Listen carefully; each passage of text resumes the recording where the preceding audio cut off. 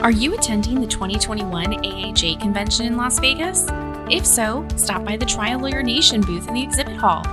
You'll get to chat with the crew and pick up some exclusive Trial Lawyer Nation swag you can only get at this event.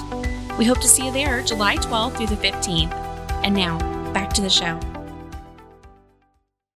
This is Michael Cowan, and welcome to Trial Lawyer Nation. You've got to have the right case, because if you take it up and it's the wrong case, then you can make some really bad law that's going to affect a lot of plaintiffs. There's always an answer. The joy is in finding. One of the reasons that I love being a lawyer is this exact process. The way we live our life has nothing to do with the presentation sequence at trial. As trial lawyers, we pick up and move on and keep going. You're losing or gaining 1 out of every 10 jurors, which can really make a huge difference in the ultimate result of the case. Whatever you think about, you create. Learn all you can and never stop. And then have the guts to try case after case after case. Welcome to the award-winning podcast Trial Lawyer Nation, your source to win bigger verdicts, get more cases, and manage your law firm. And now, here's your host, noteworthy author, sought-after speaker, and renowned trial lawyer, Michael Cowan. Today on Trial Lawyer Nation, we have attorney Chad Dudley from Dudley DeBosier in Louisiana. How are you doing today, Chad? I'm doing great. Thanks for having me on the show. I'm a big fan. And like I said, all the attorneys at our office are avid listeners. Well, thank you. I've learned a lot from you and from the company that you used to part own, Vista Consulting, which has helped me in my firm quite a bit. And, I've had the chance to meet you a few times over the years, and I'm really glad to have you on. Just so everyone understands, who you are and what you're going to talk about, let's start by talking a little bit about, what is it you do? I'm an attorney. I started a firm with my 2 partners, Dudley DeBosier, and my 2 partners are James Pelche and Stephen DeBosier. Started the firm back in 2009. We have about a little over 200 employees, about 50 plus attorneys throughout the state of Louisiana, and it's just seen some awesome growth there. I started Vista Consulting with Tim Mackey back in 2009 as well.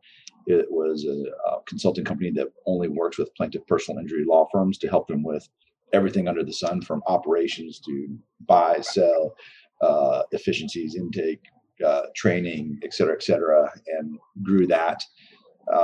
In 2018, my partners, Stephen DeBosier and James, we had the opportunity to purchase an advertising agency. And so got out of Vista Consulting, got into CJ Advertising, and CJ Advertising has about 60 employees, and we represent about 45 plaintiff personal injury brands across the country and do all types of marketing, whether it's print, billboards, TV, online, PPC, direct mail, database marketing, do everything, and work with those guys. And that's been the short version of my story. But I've gotten to work with over 100 plus law firms across the country, every issue under the sun, and I enjoy it. I have fun with it. I bet that really helps you running your own firm too. Oh, absolutely. Absolutely. They both complement each other, because, you learn so much working in and on your firm, and then you're seeing how other firms face similar challenges in different ways. And when you see something that works, not just in one firm, but in a bunch of firms, you're onto something. And both sides of it have helped each other. I'm curious about something, and this wasn't on our list of things to talk about, but now that I hear, you started off running Dudley DeBosier and being part owner of Vista. And then when you switched from Vista to CJ Advertising, running an advertising firm while running a law firm, how do you manage your time to do both well? Well, look, first of all, we got great people in all these different organizations that I've been involved with. I mean, just really amazing people. Would not be able to do it without them. Mickey Love over at CJ Advertising just does an amazing job. We have a ton of great people at Dudley DeBosier. And so as we've grown, you kind of, let go to grow. You kind of let go. And when you start off as whether it's a small firm, small business or whatever, we all wear a bunch of different hats. I mean, you might do the marketing, you're handling clients, you're going to trial, you're taking depositions, you might be making fresh coffee, you might be changing out the mouse, fixing the router, you're doing everything. And then as you grow, you tend to let go of stuff. You have to grow. And that process keeps happening over as you get bigger. And so that's what's been happening. And also being very disciplined about how I organize my time, how I organize my days is a necessity. And that's how it all works. Do you use any kind of system to manage your time, or? Absolutely. I mean, it's just, first and foremost, I'm an avid reader. I read maybe one book a week, sometimes two. If one thing that started off as kind of fun is whenever I read, I take notes, do a summary of the book. There's a Dudley the bookshelf. If you have any interest, I'll send you the link. It's free. You get a summary on books that are related to the running of law firms once a month. But reading how people manage their time, and constantly, it's a constant thing. How do you look at the activities that you love, that you're good at, that add the most value to what you're doing? What are the things that you wake up and go, this is draining to me? Yeah. Trying to cut those out. And you're fortunate because, I was talking to, friends and my youngest brother, he was kind of going out in the workforce and saying, when you start your first job, maybe 10% of what you do, if you're lucky, you're going to enjoy it because you just got to take what you can get, right? And as your career goes on, hopefully that number grows. And at a certain stage of your career, you can do 90% of things you wake up and are excited about, and you add a lot of value, and they jive with your skill set, your core competencies, the things and maybe there's always 10% that maybe you wish you didn't have to deal with. But those are all things just over time and constantly trying to improve. But from email to your calendar to being organized, that's a whole nother, I can go down a rabbit hole with all that stuff. But yes, it takes some work. Yeah, and if you'll give us a link we can put in the show notes to your bookshelf. Do you have like 2 or 3 books you could recommend? We always have people asking for, what's a good book on this? We've got a lot of voracious readers in our audience. Practice of law or running a firm? What's your topic? Let's start with running the firm, time management. Running the firm, there's a great book, Scaling Up by Vern Harnish is just an awesome book. Another one that's great is Traction by Gino Wickman, I think.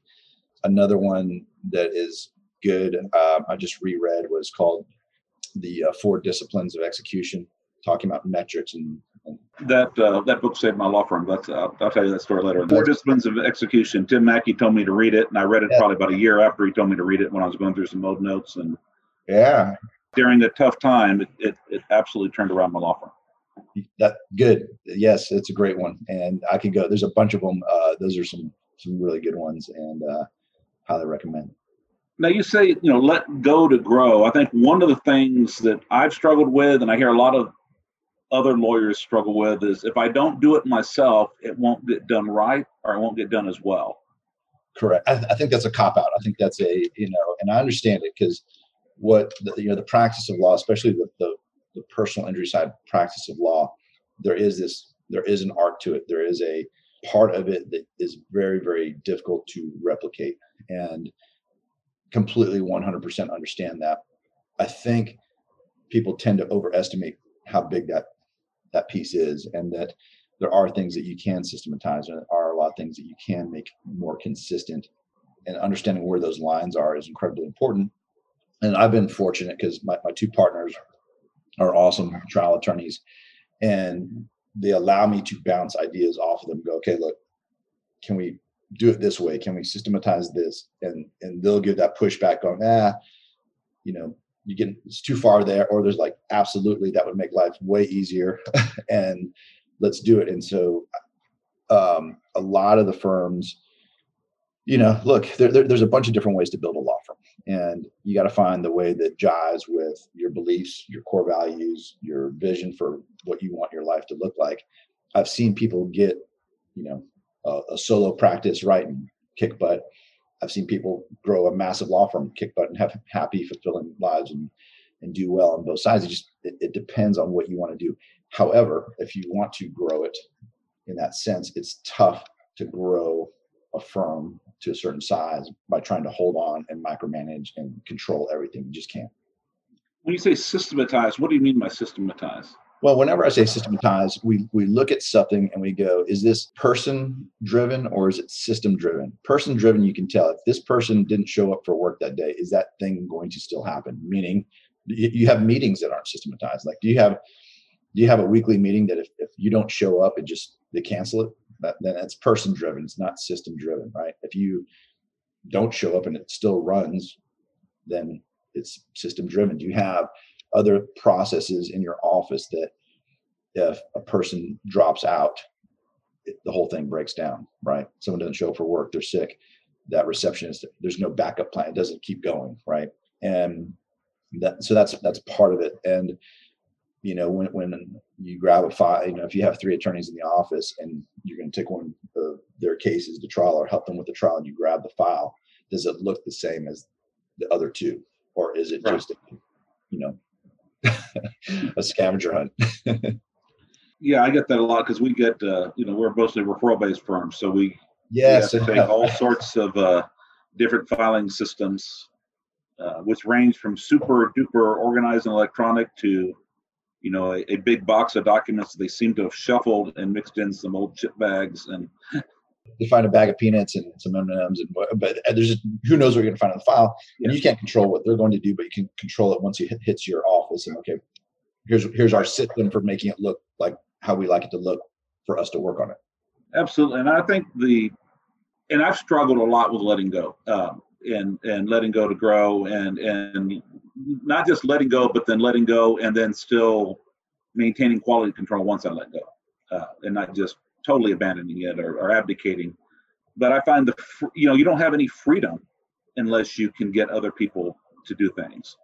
I agree completely. Even if you run a solo practice and, and we talked about when you wake up each morning, are you excited about 90% of the stuff you're going to get to do that day?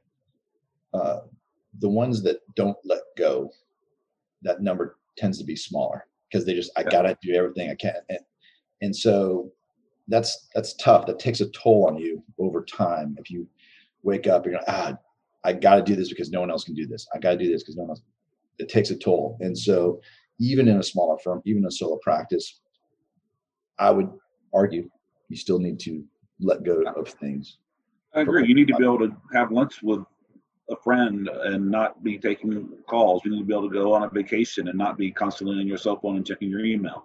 If you don't have that ability, then kind of what's the point of what we do? Correct.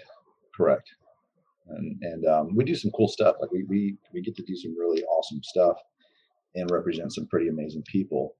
And we got to take care of the process. Yeah. So how do we set up systems then?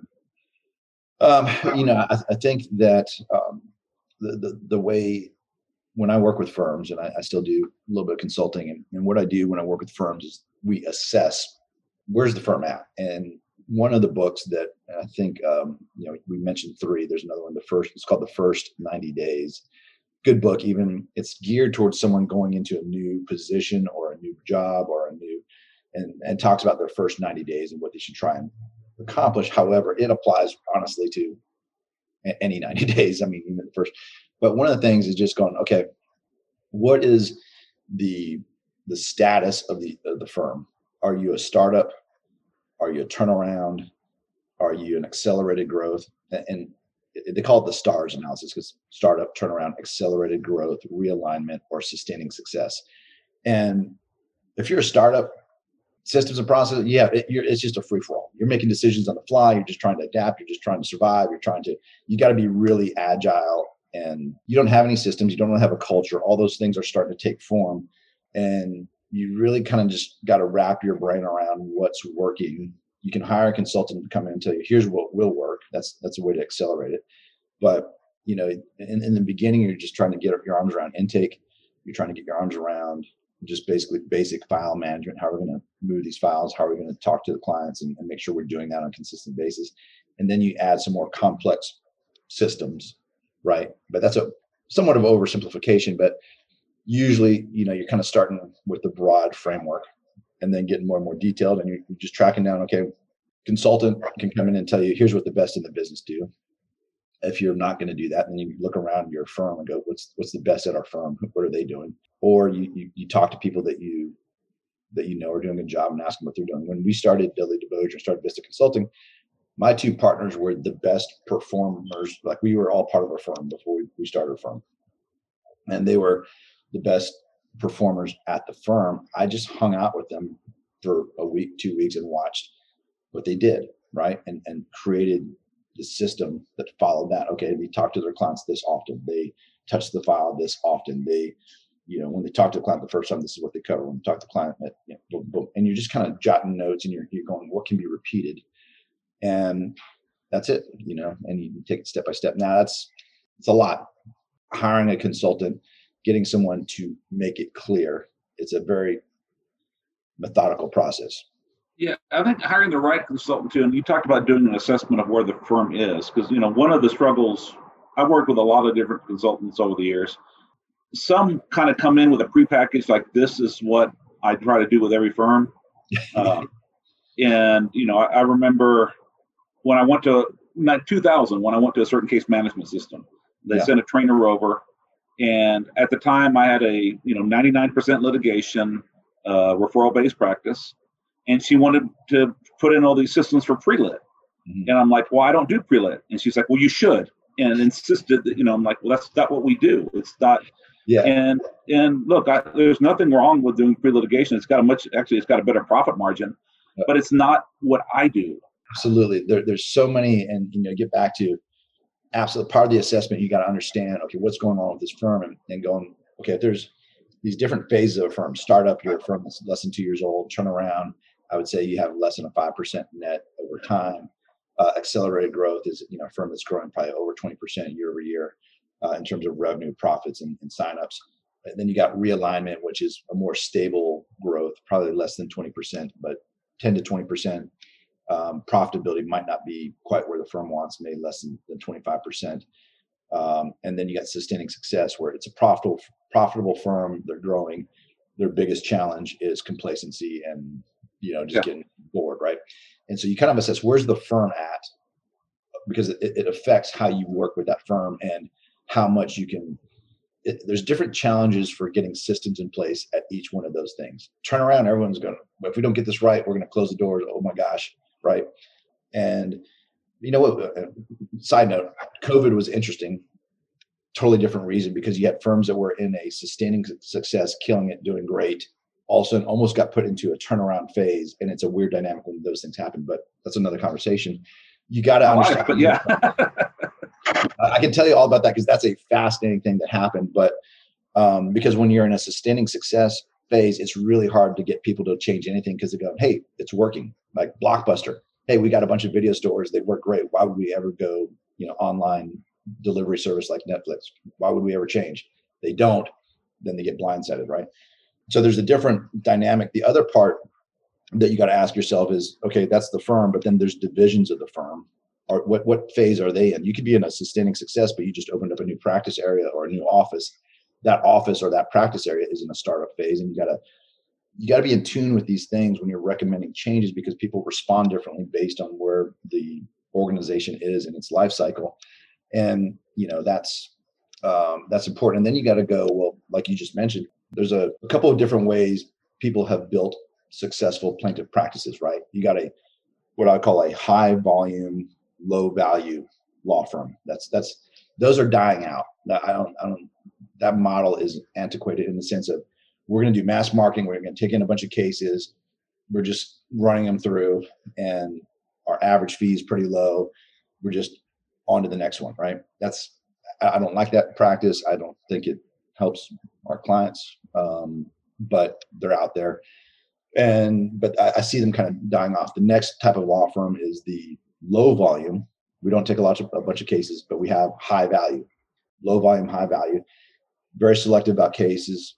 A lot of times they get cases from other attorneys, handle big files. That's a little bit of a different model. Then you got like a hybrid, right? Which is, okay, we do get in a bunch of cases in the door, but we're also going to work them up, litigate, et cetera, et cetera.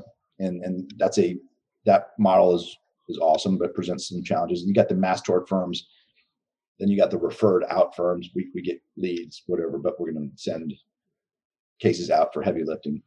And so you got these basic models. You got to understand, okay, well, the firm that if you're working with a firm and you're trying to do this stuff, what phase are they in and what is their model? And then the solution has to match that, right? And what it sounds like is whoever you brought on board was like, well, here's the cookie cutter system. And that's tough because that loses confidence in their advice. And then the prescription may be worse than the than the disease. Yeah, or there's just, it's just not used, you're spending time on things that aren't going to be particularly helpful. It's like, okay, 95% of our income comes from this. Yeah. We don't, let's say 95% of our income comes from litigation. Unless we have a bunch of pre-litigation cases coming in, we'd probably be better off refining our litigation systems than spending all of our time on 5% of our business, unless that 5% has a real potential to take off. You mentioned that you see that the high volume, low value firms are dying off. Why do you think that is? Well, I say that was there was a bunch of firms I think that had that model 10 years ago, 20 years ago. And I think that, honestly, the cool thing, I think that there's sort of a movement in the plaintiff's bar to do better. Yeah, I'm not knocking it, just going like, hey, look, we're in this because we're lucky to represent the people that call us, and we're going to do our best to get them the best result we possibly can. And I get it. That's why I love this podcast. You got a bunch of people that are on the show that are passionate about representing clients and just getting the best result, just simply because it's the right thing to do. And I see it. Again, working with firms, over 100 firms over a decade, you just get the sense like there's that movement. And I see firms that just keep like, I'm gonna push the envelope. How can I do better for my clients? How can I talk to them more? I'm going to go learn from, these guys and go, what are these great attorneys? Listen to this podcast. Okay, that's pretty cool. And I see that's taken over. It's pretty cool. Yeah, I've also, there's a quote from marketing guru Dan Kennedy. He who can spend the most to acquire each customer wins. And I think one of the reasons I think that model doesn't work as well anymore is there are people that have high volume firms that have good systems that are actually maximizing the value of each of their cases to the extent possible. So instead of bringing in, like 100 cases and selling for 10 grand each, they're selling for 15 or 20. And as a result, they have better margins. They can spend more advertising. They can get more cases. I think it's hard to compete, even if you didn't care about the clients, which you should. But I think it's hard to compete nowadays unless you're getting full value on every case. You're 100% absolutely correct. And that what you just said is the foundation of how I look at marketing. For personal injury, right? If you're doing a great job for the clients, if you're getting better results, you can afford to spend more to get that case in the door. And that movement is really the guys that aren't getting full value for their clients are getting, it's tough for them to survive. Each year, the law firm of Cowan Rodriguez Peacock pays millions of dollars in co-counsel fees to attorneys nationwide on trucking and commercial vehicle cases. If you have an injury case involving death or catastrophic injuries and would like to partner with our firm, please contact us. You can reach Dudley Friday by calling 210-941-1301 or send an email to delisi@cowanlaw.com. That's DELISI@cowanlaw.com. She will coordinate a time for Michael Cowan to speak with you in person or by phone to discuss the case in detail and see where we can add value in a partnership. And now, back to the show. One thing I heard and I actually kind of felt when I first started practicing is, we're on the plaintiff side where we care about people as people. It's not like McDonald's where we're just trying to make every burger the same. And if we just go turn this firm into an assembly line, then we're just, everyone's just a number and we don't care about people anymore. What's your reaction to that kind of attitude? Well, look, I like the plaintiff's bar. You think that the unique personality that it takes to go, okay, I'm going to go to law school and we'll do this, and now I'm going to go but also got this element of risk taker, entrepreneur, fighter for fight for the underdog. Like it is a bunch of interesting qualities that come together that you find in common when you go hang out with other plaintiff attorneys. I mean, look, I'm talking about it as a general rule.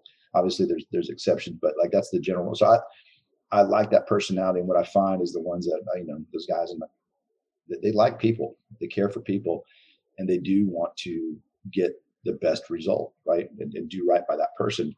And so, I guess to answer your question, going, okay, well, the crew out there that's looking at clients like as a number and on to the next one.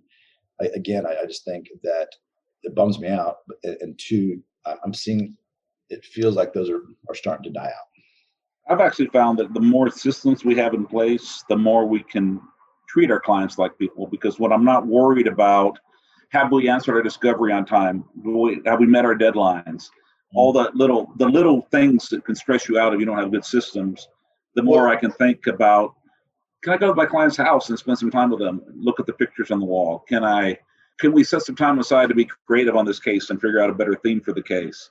Because we don't worry about the little things because the systems are taking care of them. We can do the big things. Whereas before, we're constantly reacting. We're constantly trying to avoid a crisis, meet a deadline, something sneaking up on us, a pissed off client calling because they hadn't heard from us in 3 months and want to know what's happening in the case, Look, that is such a great point. And there's another good book, is it Jocko Willink, Discipline Equals Freedom, right? And going, okay, these systems actually, people have this thing in their head, if I have to have systems, and it's going to be constraining, and it's going to take away that feel good dynamic with the client. It's going to feel very mechanical. And I disagree. I agree with what you just said, saying when you have these things in place, it allows you to focus on the relationship. It allows you to be a better attorney for your clients and deliver better client service, better communication, better representation. And that's how I look at systems. I think getting over that hump for a lot of firms is difficult. I don't want to be chained to a system, or even worse, can I have a system for everyone else at my firm, but I'm just going to do what I want and do as I say, but not as I do, which is the kiss of death for culture and for a system at any firm. Why is that? Why is it important that you follow systems too if you're going to ask your people to? If there's a million different reasons. The main is going, as a leader. I mean, if you're running a firm, you're a leader of the firm. You are leaders set the tone for the culture, right? And when you follow and practice what you preach, you're saying, look, I believe I'm not just making up busy work. I'm not just giving you something to do because somebody somewhere in some book said this was a good idea. I'm doing this because I believe in it. And I believe in it so much that I'm going to follow it, right? And when I say something like, you heard some crazy stuff out there. If you say, well, I don't do it because I've been practicing for 20 years and I don't need to do it that way. I can do it my way. Or it's such a discouraging thing to the culture, because then they go, well, I'm just going to, if he doesn't think it's important, then it must not be important. And so I'm going to I'm going to wing it too. And sometimes, like a good example is, deposition prep, and there's some great stuff out there for that. And we can talk about books that I think are awesome for the practice of law later. But, if you say, this is how we're going to prepare for depots, and this is kind of a checklist. And yes, you have 20 to 25 year veteran attorneys that can probably get away with going in and winging it to some, but none of the guys that I admire, none of the guys that I see get great results do that, right? They're meticulously, prepared. They take it. There's a lot of work that goes in behind the scenes, and sometimes the younger guys don't realize how much work went in to make it look that easy. And so if you have a firm and you're a lazy attorney, don't be surprised when you have lazy attorneys working for you. That's probably a better way to put it. So one thing that I've been struggling with over the last 10 or 15 years is, I spent a lot of time to learn how to be an attorney myself, and how to take a deposition, how to do a cross-examination. But as I grow, I can't do all the depositions myself. I can't do all the cross-examinations myself. And it's one thing to create systems on, how to meet our deadlines, making sure we call our clients. It seems to be a bit more challenging to transfer what I have up here in my head to the other attorneys and get them to develop those skills. What are some things you guys have done that have worked. Absolutely. And here's the challenge, right? Is that I played college tennis, and I grew up playing tennis my entire life. And you would think, wow, you're a good tennis player. Teaching tennis should be no problem. It was incredibly challenging because being good at something does not make you good at teaching it. And so there's a lot of attorneys that go, well, no, I'm great. I got this. Be careful. I'm not saying you can't, but just be careful. Because what happens is there's things that you do that to you are as natural as breathing. You don't even think about it. And it might be a vital step of how you do your thing, and you don't even think to tell somebody to do it. And so sometimes, like I did with my partners, you just need someone that is good at capturing things like that and documenting it. Going, okay, sometimes, like I said, you'll miss a key step, and it holds the whole thing together. And so to answer your question, like, yeah, that's normal. It's tough to sometimes communicate, document what you do over and over and what you acquired, skills that you've acquired over time. Get someone, if you can't do it, get someone that may observe you that is good at capturing systems. And they might be able, and they can break it down. And there's things that you can repeat, and there's things that are just going to take repetition and experience. I think John Wooden, who won the 10 NCAA championships at UCLA for basketball, talking about coaching and what works. And he talks about, well, tell them what you want them to do, and show them what you want them to do, and watch them do it and coach them, and then go back and break down like he had a very methodical system for, set the standard, show them how the standard is done, watch them try to replicate it, then give them coaching, repeat, and that's it, right? I think that's where I'm breaking down this. I'm setting the standard. I'm telling them how it's done, but we're not having anybody. And I don't know how we do it. I'm just thinking now. You got me thinking now. I'm gonna have to work on reviewing them and coaching them. I think that's the next step to getting good. And look, it's challenging. Just take depositions. Depositions are it's one of the things that is it's high volume, right? In terms of firms, like you look at the litigation process and things that affect the value the most, and depositions are in there going, okay, that happens on a lot of cases, and it could really affect the value of the case in a bunch of different ways. Like voir dire, right? Not many cases make it there. Obviously, incredibly critical, important thing.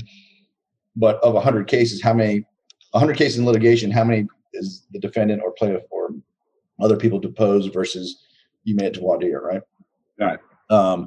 And so that's a process that if you break it down and you're trying to coach, and first of all, you need a framework that you can constantly reference. If you're trying to give people information and they don't have a framework to put it, then it's all over the place. And so a good example, a little bit off topic, but going like the way our brains work, right, is if we have places and a reference point to put information, we can access it quicker. The best example, if you took a big bucket of clothes and you dumped it out on your bedroom floor and you said, go find me a sock, you'd have to go through the entire pile to find a sock. Find me a shirt, go through the entire pile. Now, if you took those clothes and put them in a dresser drawer, top row socks, second row is underwear, next one shorts, next one shirt. If I said, go give me a shirt, because it's you have a reference point, you can go find it much quicker. Information, and when you're teaching, is the same way. If you're telling them all this stuff and they have no place to put that laundry, every time they got to go access, they're going through this pile, right?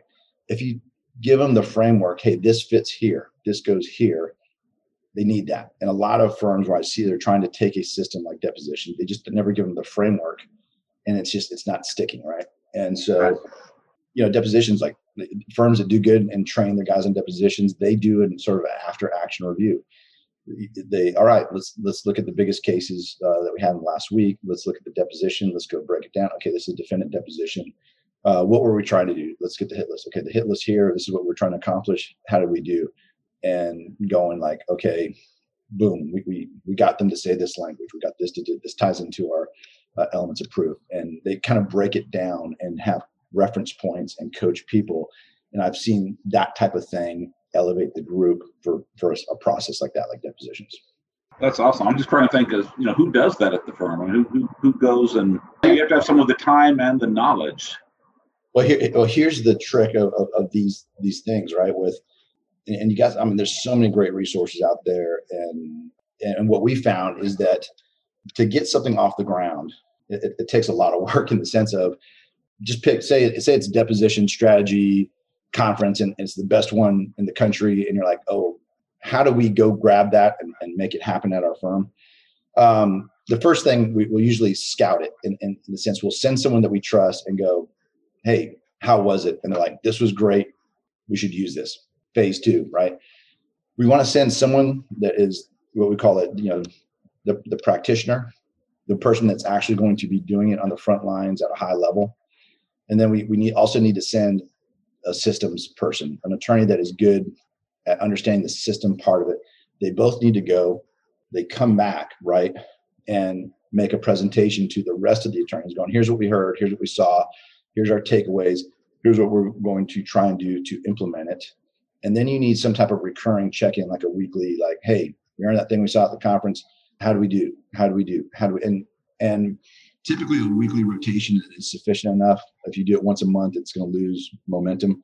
But that's the best way to, and even better, sometimes you'll get someone from the college or the conference to be a coach for some period of time and help you get it off the ground.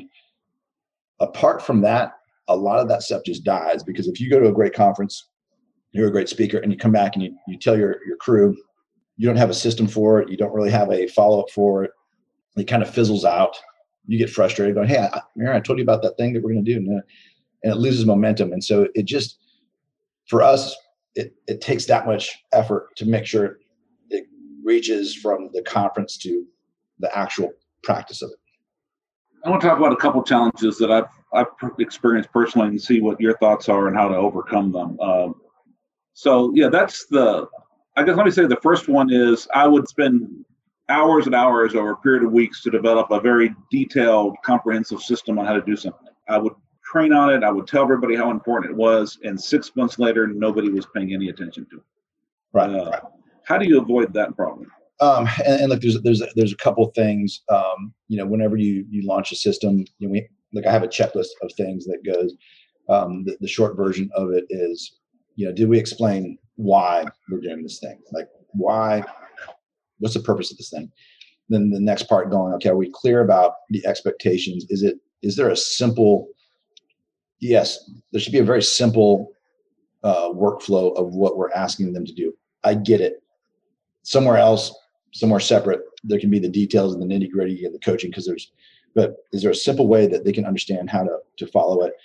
And then going, have we assigned this, or we put someone in charge of making sure this thing gets legs and doesn't break down? Okay, who's going to own the system and designate that? And then you go, okay, well, how often are they going to monitor the application? Okay, we're going to create this report that they're going to look at every day or every week. Or again, if you're trying to get a new system off the ground and you're not doing like quality control at least once a week, it's going to probably die. And so, okay, this is the person that's going to hold people accountable. This is the way they're going to hold people accountable at this frequency. And then below that, here's the consequence of if someone doesn't get on board with the system. That's usually in the early days of getting a system off the ground, the consequence, you get this, grace period. But after a certain amount of time, there's got to be something's got to happen. It doesn't mean it doesn't have to be terrible. There's a range of stuff from, you're not assigned a case that week or to termination, right? There's a lot of stuff in between this stuff, or you're going to get a verbal one, whatever it is, there's got to be something, right? And so if you've done all those things and 3 months down the road, this thing breaks down, you have somebody to go to that says, hey, you were in charge of this thing. How did it break down? Did you stop the weekly checks? Did you, and at least you can diagnose it at that point. If you see a recurring thing where you got a person that is letting a lot of systems die and they had all those things, like here's the way you check it, here's the consequence, that may not be your person. Doesn't mean they're a bad person. Doesn't mean that, they're not right for your firm. They just might not be right in a operations type role. How do you monitor whether your systems are working or whether people are following them? it's different for each one.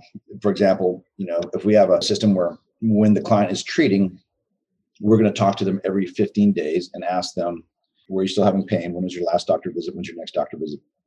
That's a system, right?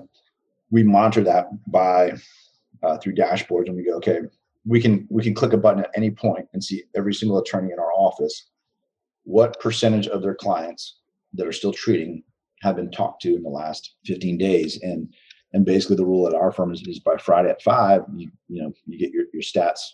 That's the expectation. Your stats are lined up. We got a guy that checks it. And that's one of many other KPIs, key performance indicators, that we'll look at. And if that's off, then there's a consequence, right? It might be not, you don't get assigned a new file in the upcoming week. If it's repetitive, then it might be something more serious. But so many are report driven. Is you got to figure out what the report is that is going to give you the data that you want, right? We want to have a defendant deposition taken within this many months of litigation, right? And obviously there's exceptions to that. But we want to, if there's exceptions, we want those exceptions to be by design, not by neglect. And going, okay, well, here's all the litigation files that are over 6 months old where the defendant has not been deposed. Okay, why? Okay, that's a good reason. Okay, let's go to the next one. That's not a good reason. You got to spend some time on the front end thinking through that.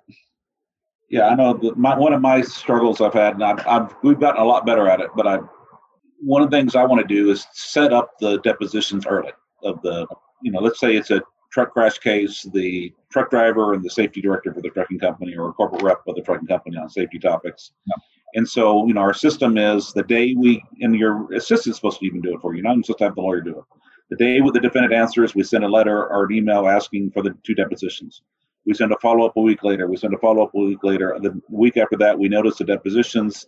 The defense files a motion to quash. We set that for hearing, and invariably, you end up getting dates. And it doesn't mean you have to do the depositions the next week, but get them on the calendar. They can be 3 months out, 4 months out, so you can get your initial discovery.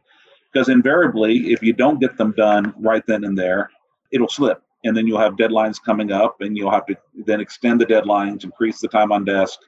And, the longer a PI case goes on, the more bad things that can happen to the case. I mean, the client can, in our cases, we've had people die, get arrested, get deported, get in another crash, get pissed off, lose interest, and just kind of stop treating or just, stop calling us. Nothing good happens when cases take too long. Completely agree. But, I get this. Well, the other people say they're not ready to pose our client yet, but no one else does it that way. And they say we're being unreasonable. I'm like, I don't care. I don't care what they think. It's what we do. That is such good study. Completely agree. Nothing good happens the longer the case goes on, in the sense of, and we look at it. And if you look at the practice of plaintiff's law, we're trying to get the other side to do something that they really don't want to do. And we're trying to get them to do it as quickly as we possibly can. Right. And which is pay our client what they deserve. And really, there's a bunch of things that we have in our tool set to keep pushing them down that road if they don't do what we're asking them to do. If we send a demand and they don't pay a fair amount, we file suit. If they don't, then we make them answer the suit. If they don't, we make them answer written discovery. If they don't, we make them, provide their client for a deposition. If they don't, we make them get ready for trial. And if they don't, we take it to trial. Like, it's a series of things. If you don't do this, we're going to take it to the next step. And the firms that are those intervals have dates. And what you're talking about is going, well, from the time we file a suit to the time of the defendant depo, what is that interval? We're trying to shrink that down. And so if we were talking in that as a consultant, I'd be like, all right, cool. Let's go measure how long is it currently taking you from the time you file suit on average to get that defendant depo or corporate depo, whatever depo we're talking about. And you might say, well, it's hard to pull data. Okay, let's fix it in the database so it's easy to pull. Okay, cool. Now we got the data. Let's look at the data set for X amount of time. Okay, it's taking you on average 4 months to do that. Are you cool with that number? No, I'd like to get down to 3 months. Okay, let's get down to 3 months, and let's run a report that says what percentage of our cases are 3 months old or more that have not had the defendant depo. Okay, we're at 60%. Let's try and get that up to 90%. Okay, but there's certain cases that by design we don't want to take the depo. Okay, we're going to create something in the database that says you can take this off the list, or you get a pass on this one because it's by design.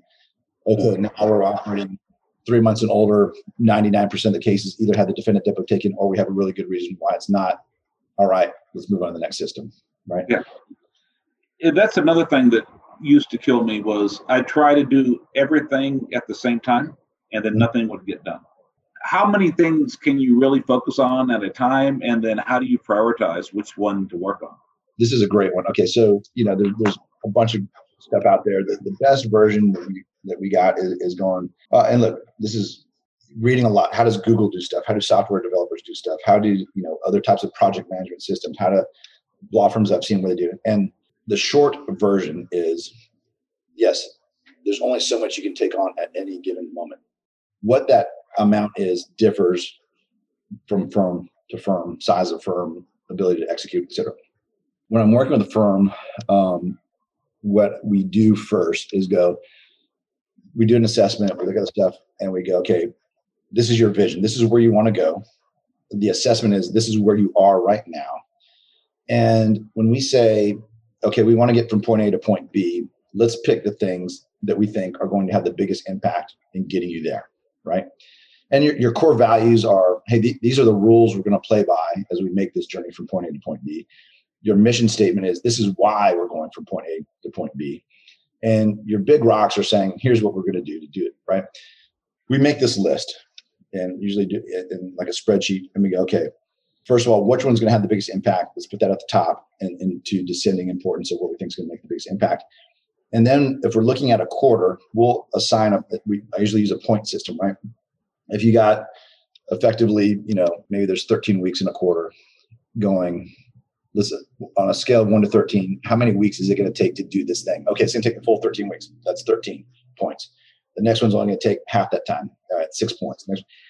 And you're going, as a firm, this quarter, we're going to take on 100 points of stuff. The rule is, once you set that list, and these are things that are usually, you pick things, these are not your everyday job. This is not stuff that's going to happen whether it's just going to happen because it has to happen. We're talking about things that if you don't make them a priority, they'll never get done, right? And so you look at this list, and the rule I have is, unless there is like a firm ending event or something that is going to, bring everything to a halt, you cannot add to this list for this length of time. Usually it's a quarter. And everything else, like you're going to go to a conference middle of the quarter and have a brilliant, amazing idea that someone, and you're like, you're going to want to come back and implement it. And as a consultant, I'd say, nope, hold off, put it in the parking lot. When we're looking at stuff for the next quarter, maybe it makes the list, but you got to stick to this list, because what a lot of owners will do, or partners will come in, hey, do A, B, and C this quarter. Then they go to conference. Hey, I heard about E and F. Let's do that. And then they go to another conference. Okay, what about G and H? And then they'll ask about A, and then their team is just all over the place. Like, come on, just give me a break. So you got to be disciplined about that list, right? And at the end of the quarter, you're going to give it, how did we do? 100% execution on this one. All right, 13 points. 80% execution on this one. All right. If you're not executing on 100 points for that quarter, the next quarter, take on less. Only give yourself 70 points, like do a 70-point quarter, right? Maybe, and you get 100% execution on that. And then you can kind of may add to it a little bit. And you'll find your firm's rhythm of how much you can execute in that category of stuff in any given quarter. And you find your sweet spot. Sometimes firms just have to go, we're going to take on 2 things this quarter because we're learning how to execute. We're learning how to do this stuff. And I'd rather do 100% execution on 2 really, really important things than take it on 10 things and 50% execution. That's what I've learned. I've had to do less well instead of trying to do too many things and not getting any of them done. Yeah, but does that kind of make sense in terms of priorities and how you kind of sense? Yeah. Enjoying the episode? Do you wish you had Trial Lawyer Nation on the go? Well, wish no more. The Trial Lawyer Nation app is available now exclusively on iOS devices. Access our entire podcast library, create a favorites list, search for old and new episodes, and much more. It truly is Trial Lawyer Nation at your fingertips. Download this free app now and enjoy the top legal podcast for plaintiff attorneys wherever you go. You talked earlier about the high volume, low value is dying off. But I would imagine with 50 attorneys, you've got some volume at your firm. Yeah, absolutely, yes. How do you keep value up? How do you keep people, ensuring they're getting full recovery through your client, they're working up cases properly when you have more lawyers? It's a great question. There's a lot of things that have to, come into play. And And so we try to be a hybrid. We know that we're going to get a bunch of cases. And you talk about, well, how do firms get big cases, right? There's only so many ways. Big case happens and they call your firm out of the blue, no prior connection, just rarely happens. Rarely happens. Another way people get big cases is other attorneys get a big case. They know you're good at big cases and they bring the case to you. That's a very effective way to do it. Other ways to get big cases are you get a bunch of cases, you have a high volume of cases, and you find the big cases that are in that. As firms get bigger, it gets more complex because how many attorneys do you have at your firm? 8. Yeah. So say you have the exact same case, same fact pattern, same injuries, et cetera, goes to all 8 of your attorneys. The value that each of those attorneys would put on that case or possibly get on that case is going to be different. That doesn't mean it's not a knock on your attorneys. It happens at every firm, right? One attorney might get $1 million on the case. Another attorney might get, and whatever that spread is between your best attorney and your youngest or least experienced attorney, that's a big deal. Because if you say it's one case, and I'm not exaggerating, I've seen firms where if you give that exact fact pattern to one attorney, he might get $1 million. Attorney over here might get $250. And the spread is that big in their firm. You got to narrow that down, right? That those cases either get identified and get to the best attorneys is the key, right? And so at our firm, identifying the big cases it's again, sounds simple. You have to get fanatical about it. Most firms on auto and general PI, 20% of their cases generate 80% of their revenue, and 5% of their cases generate about 50% of the revenue. They're 20% of their worst cases, but where they still take a fee, generate 1% to 2% of their revenue. And so you got to be very mindful. What am I dealing with? Am I dealing with a top 5% case, a top 20% case, a bottom 20%? And so you got to have a ranking system that is very good at identifying those things. And that's a whole nother, the best firms that I see, the way they look at cases is going, this is a great case. Tell me why it's not. Versus the firms that aren't that great go, this is not a great case. Tell me why it is. Right? They start from 0 and they add as the case goes along. A lot of the attorneys that I see that get great results that I have a ton of respect for say, I think this is a fantastic policy limits case. Tell me why it's not. Convince me. And you got to look at your cases like that. And so that's another part of it. We have an attorney tier system at our firm. So every attorney is it's from 1 through 5. 1 is, you're fresh out of law school or you've never practiced personal injury before, you're brand new. 5 is that you've had, 3 verdicts or more of 7 figures and that you can basically try any case, any place, anytime, anywhere. And there's a way to graduate from 1 to 2 to do that. Very objective.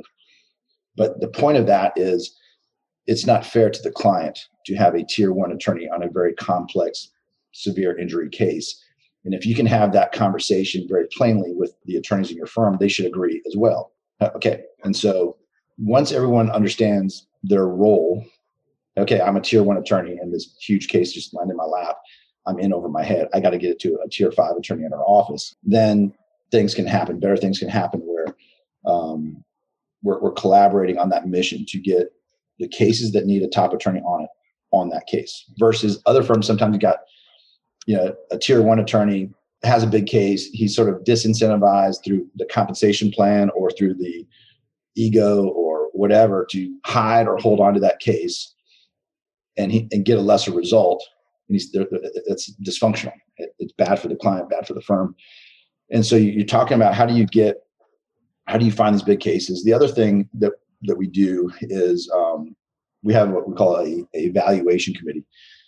The scenario I talked about where if you have one attorney in your firm that could get $1 million in a case and on the same exact case, another attorney might only get $250. The goal of the evaluation committee is, can the attorney with the highest risk tolerance, the one that's going to push the highest limits on the case, can he bring that case up to $1 million for every case of that fact pattern in the firm?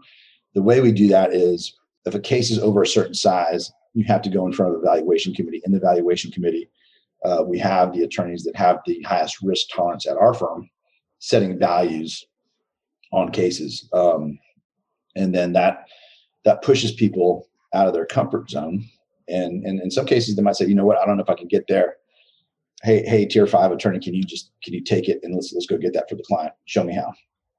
And that process will, firms that I've worked with that have applied that process have seen crazy things happen to the results. Like it really, Tim Mackey told me years ago repeatedly to do it. And I had so many like, oh, we're too busy. We don't have time to meet. And, COVID actually is what finally got us to do it. We talked about doing it forever, but with COVID, we had to implement a lot more meetings because people were working from home. And it's been incredible. And not only pushing a case for more value, but the other two things I've seen is a lot of times one of the newer attorneys will bring in a case and the answer is, this case is not ready to be valued. You need to do 1, 2, 3, and 4 and come back in a few months because this client needs more treatment. There need to be more depots taken, whatever it is. And the realization that, hey, we do more here than just kind of gather the medical records and try to settle it has been really good. And then the other thing is sometimes the lawyers that weren't as experienced, they hear all the numbers everyone else is getting, and then they overvalue a case that is a bottom 5% case. Yeah. When we're working with firms to get that off the ground, someone brings it in, and there's there's 3 responses. One, hey, this is not valuable enough to talk about at this meeting. Okay, not that we're going to neglect the case, but let's go set a value offline. We got a bunch of guys in here that are trying to set values. Let's get to a bigger case. The other response, which you just said, is this case is not ready to have a value set on it. Go do A, B, and C and come back. Go get voc rehab, economic expert, take this depot, whatever. Do that, come back, and then maybe we'll set a value. Or, okay, we can set a value on it. And then it is interesting what you just described to see people start pushing each other, and it gets to like, all right, they're, it's funny, attorneys, when they see someone else in the firm get a great result in that environment, if you're doing it right, they get encouraged, like, well, why can't I get that result? Especially like with a jury verdict, and they go, why not me? Why? And they get emboldened to be, to do better. You've also talked, when we were talking before, you talked about something called the Pareto. Yeah. What is that? Villafruto Pareto was a Italian mathematician. He came up with the concept that 20% of your effort usually creates 80% of your results. We've heard that 80-20 rule. That's where it comes from. And so each business kind of has its own space. And what we found in the personal injury space is usually about, for auto and PI, about 20% of the cases generate 80% of the revenue. And doing more work with personal injury firms, I've seen that maybe what I'll call the super Pareto is 5% of your cases tend to generate, 50% of your revenue. And then firms should find out, okay, well, where is that true? If we do auto, PI, med mal, nursing home, do the analysis for each of those case types and just see where do you fall, right? And you might find, okay, well, at your firm, you might say a Pareto case looks like a case where we get more than $100,000. It's a recovered gross settlement of $100,000 or more. But if that's the profile of a case that's going to generate 80% of our revenue, it's about 20% of our cases. And then you might say our super Pareto is at 500,000 cases that, 500,000 gross settlement or higher. It tends to be about 5% of our cases. It generates about 50% of our revenue. You can do the analysis and kind of see what it is. And then you're looking for those profiles at your firm, and your ranking system matches up. Okay, this is a Pareto case. This is a super Pareto case. Now, the other one is the pain point. The pain point is your bottom 20% of your cases where you still take a fee. Again, that only generates 1 to 2% of your revenue. And you just being aware, going, don't get bogged down. Get the best result you possibly can for the client. Push it, but also don't get bogged down. And so think about that. If you have 100 cases, right, 5 of those cases are going to generate 50% of your revenue. The top 20 cases are going to generate 80% of your revenue. Most firms, there's going to be 20 of those cases you just get out of, no fee. There's going to be another 20 cases that generate 1 to 2% of your revenue. So about of 100 cases, 40 of those cases, 1 to 2% of your revenue. And you got to find those and not spend a bunch of time, effort, and energy. I realized probably about 8-10 years ago that I was spending a disordinate amount of my time on cases that had gone south, trying to get the expenses back or get something out of them, as opposed to focusing on the 5% that really made us money. I think they call it the sunk cost fallacy. The more money and time you put into something, the more you want to keep putting into it to get something on what you've already done. And I'm learning to avoid that and focus on what works, and sometimes letting go. I mean, like, hey, the client lied to us. This case is no good. I mean, don't keep killing yourself on it. Just the time on desk for the pain point cases and the no fee cases, that directly correlates to a law firm's labor ratio. And what I mean by that is every firm has a labor ratio. Take the total amount you pay in labor divided by your revenue, and that's your labor ratio. The firms where that's higher, their time on desk for how much time they spend on pain point cases and no fee cases is typically long. And the short version is saying they spend a lot of time working on cases that only generate 1 to 2% of revenue or zero revenue. They might work on it for 6 months before they realize it's a bad case, or 9 months or 12 months. And that eats up labor. And so you have people at your office that are going, we're working so hard. And they're working, but they're just working on bad cases. And the labor ratio goes through the roof. Yeah, I've had that before. And lawyer like, well, I'm working all these hours. I should be paid more money. It's like, but you're not making any. I mean, it's just like, I appreciate, and in that same docket, when that lawyer decided to go somewhere else, those cases generated a bunch of money because someone focused on the good ones instead of getting caught up in the weeds on the smaller, lower value cases, and just, not that the work's not important, but putting an inordinate amount of work on those and then neglecting the bigger ones. Well, I mean, yeah, absolutely. And it's tough to do, but if you think about it, right, say I'm just going to use 100, and there's a whole, people go, how many cases should an attorney handle? I'm going to use the number 100, and I'm not saying that that's the number, but say an attorney has 100 cases and has, during his Monday, Tuesday, Wednesday, Thursday, Friday, he's working on those cases. In theory, he should be working 4 days on 20 of those cases, and then 1 day on the other 80. Now that's a gross exaggeration, very incredibly tough to do, but it's to illustrate the point. If he has 50 cases, apply the same math, same concept, but we don't. It's hard to do that because you sometimes give equal attention to all because you're just trying to put out fires. But the good firms are purposeful about how much time they spend on those really big cases. Yeah, in fact, I try to personally only spend time on those top 5 cases. And that's how it should work, right? I mean, the system should bring a firm like yours going, okay, we're good at identifying those cases. The process is to migrate them up to the most qualified attorneys in the office, and in an appropriate amount of time so good stuff can be done on them. So you're also, you market your own law firm, you help other lawyers market their law firms. What is working right now as far as marketing channels? There's a variety of things that are still working. And again, when a firm comes to me and goes, okay, I want to generate more business, the two things that I mentioned at the beginning, okay, what phase is the firm in? Are they in a startup? Are they in a turnaround? I'll do an assessment of, okay, what is their current health, right? Okay, they got money, or they're trying, they're paycheck to paycheck. What's the situation there? And then I'll go, what kind of model are they trying to build? Are they trying to do a high volume, low value, high volume? Are they trying to do a hybrid? Are they trying to do a mass tort practice? Are they trying to do a attorney referral, like a referred in practice, referred out practice? What are they trying to do? And there's different strategies for each of those, because, like if you're, rely on attorney referrals, it's more of a business to business type strategy, as opposed to some of the other guys that are doing mass advertising, and that there's markets where TV is, going full blast. There's other markets where it's changed a lot. There's other markets where, more people spend time on PPC. It's just, when we look at a client and they come to us, we do a mix of different stuff from, you got lead generation companies out there, you got PPC companies, you got TV. TV, I still believe, is the best way to build a brand. It's getting more and more challenging, but it's a great way to build a brand. Billboards are great. Radio is great. Direct mail works in a lot of different markets depending on jurisdictional rules. Database marketing to your current and former clients is strong. And so all these, we put together a formula that meets the objectives, the market, and the life cycle of the firm that we're working with. Another short version of the way to look at it is, my good friend Tim Mackey says, all that stuff gets people to the restaurant. If the food is bad at the restaurant, it ain't going to work. So, you got to take care of those clients. You got to do a good job for them. You got to, do great things.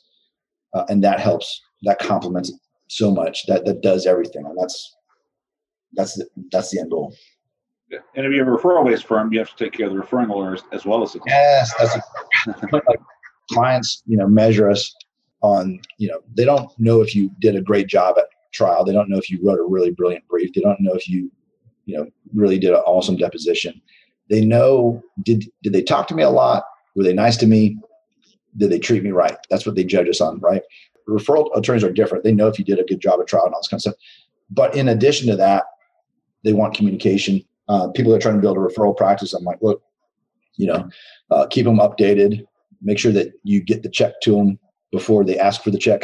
Make sure that, you thank them. Make sure that you just treat them right. Treat them how you want to be treated.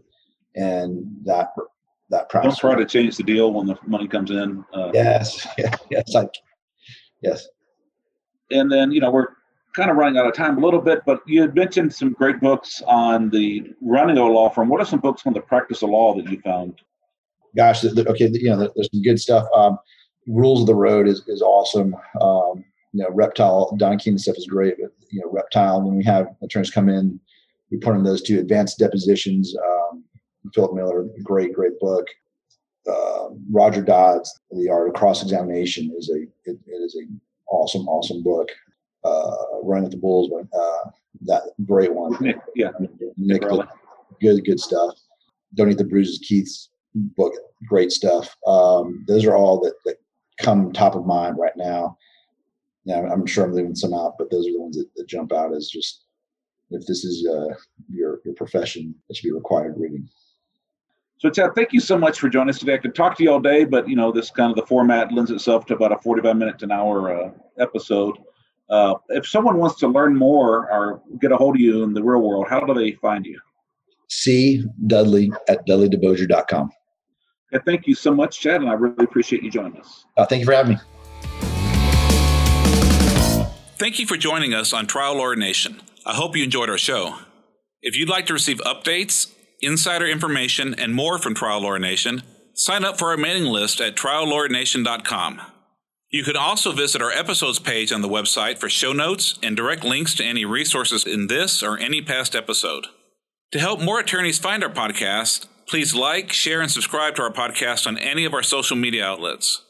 If you'd like access to exclusive, plaintiff lawyer-only content and live monthly discussions with me, send a request to join the Trial Lawyer Nation Insider Circle Facebook group. Thanks again for tuning in. I look forward to having you with us next time on Trial Lawyer Nation. Each year, the law firm of Cowan Rodriguez Peacock pays millions of dollars in co-counsel fees to attorneys nationwide on trucking and commercial vehicle cases. If you have an injury case involving death or catastrophic injuries and would like to partner with our firm, please contact us. You can reach DeLisi Friday by calling 210-941-1301 or send an email to delisi@cowanlaw.com. That's DELISI@cowanlaw.com. She will coordinate a time for Michael Cowan to speak with you in person or by phone to discuss the case in detail and see where we can add value in a partnership. This podcast has been hosted by Michael Cowan and is not intended to, nor does it create the attorney-client privilege between our host, guest, and any listener for any reason. Content from the podcast is not to be interpreted as legal advice. All thoughts and opinions expressed herein are only those from which they came.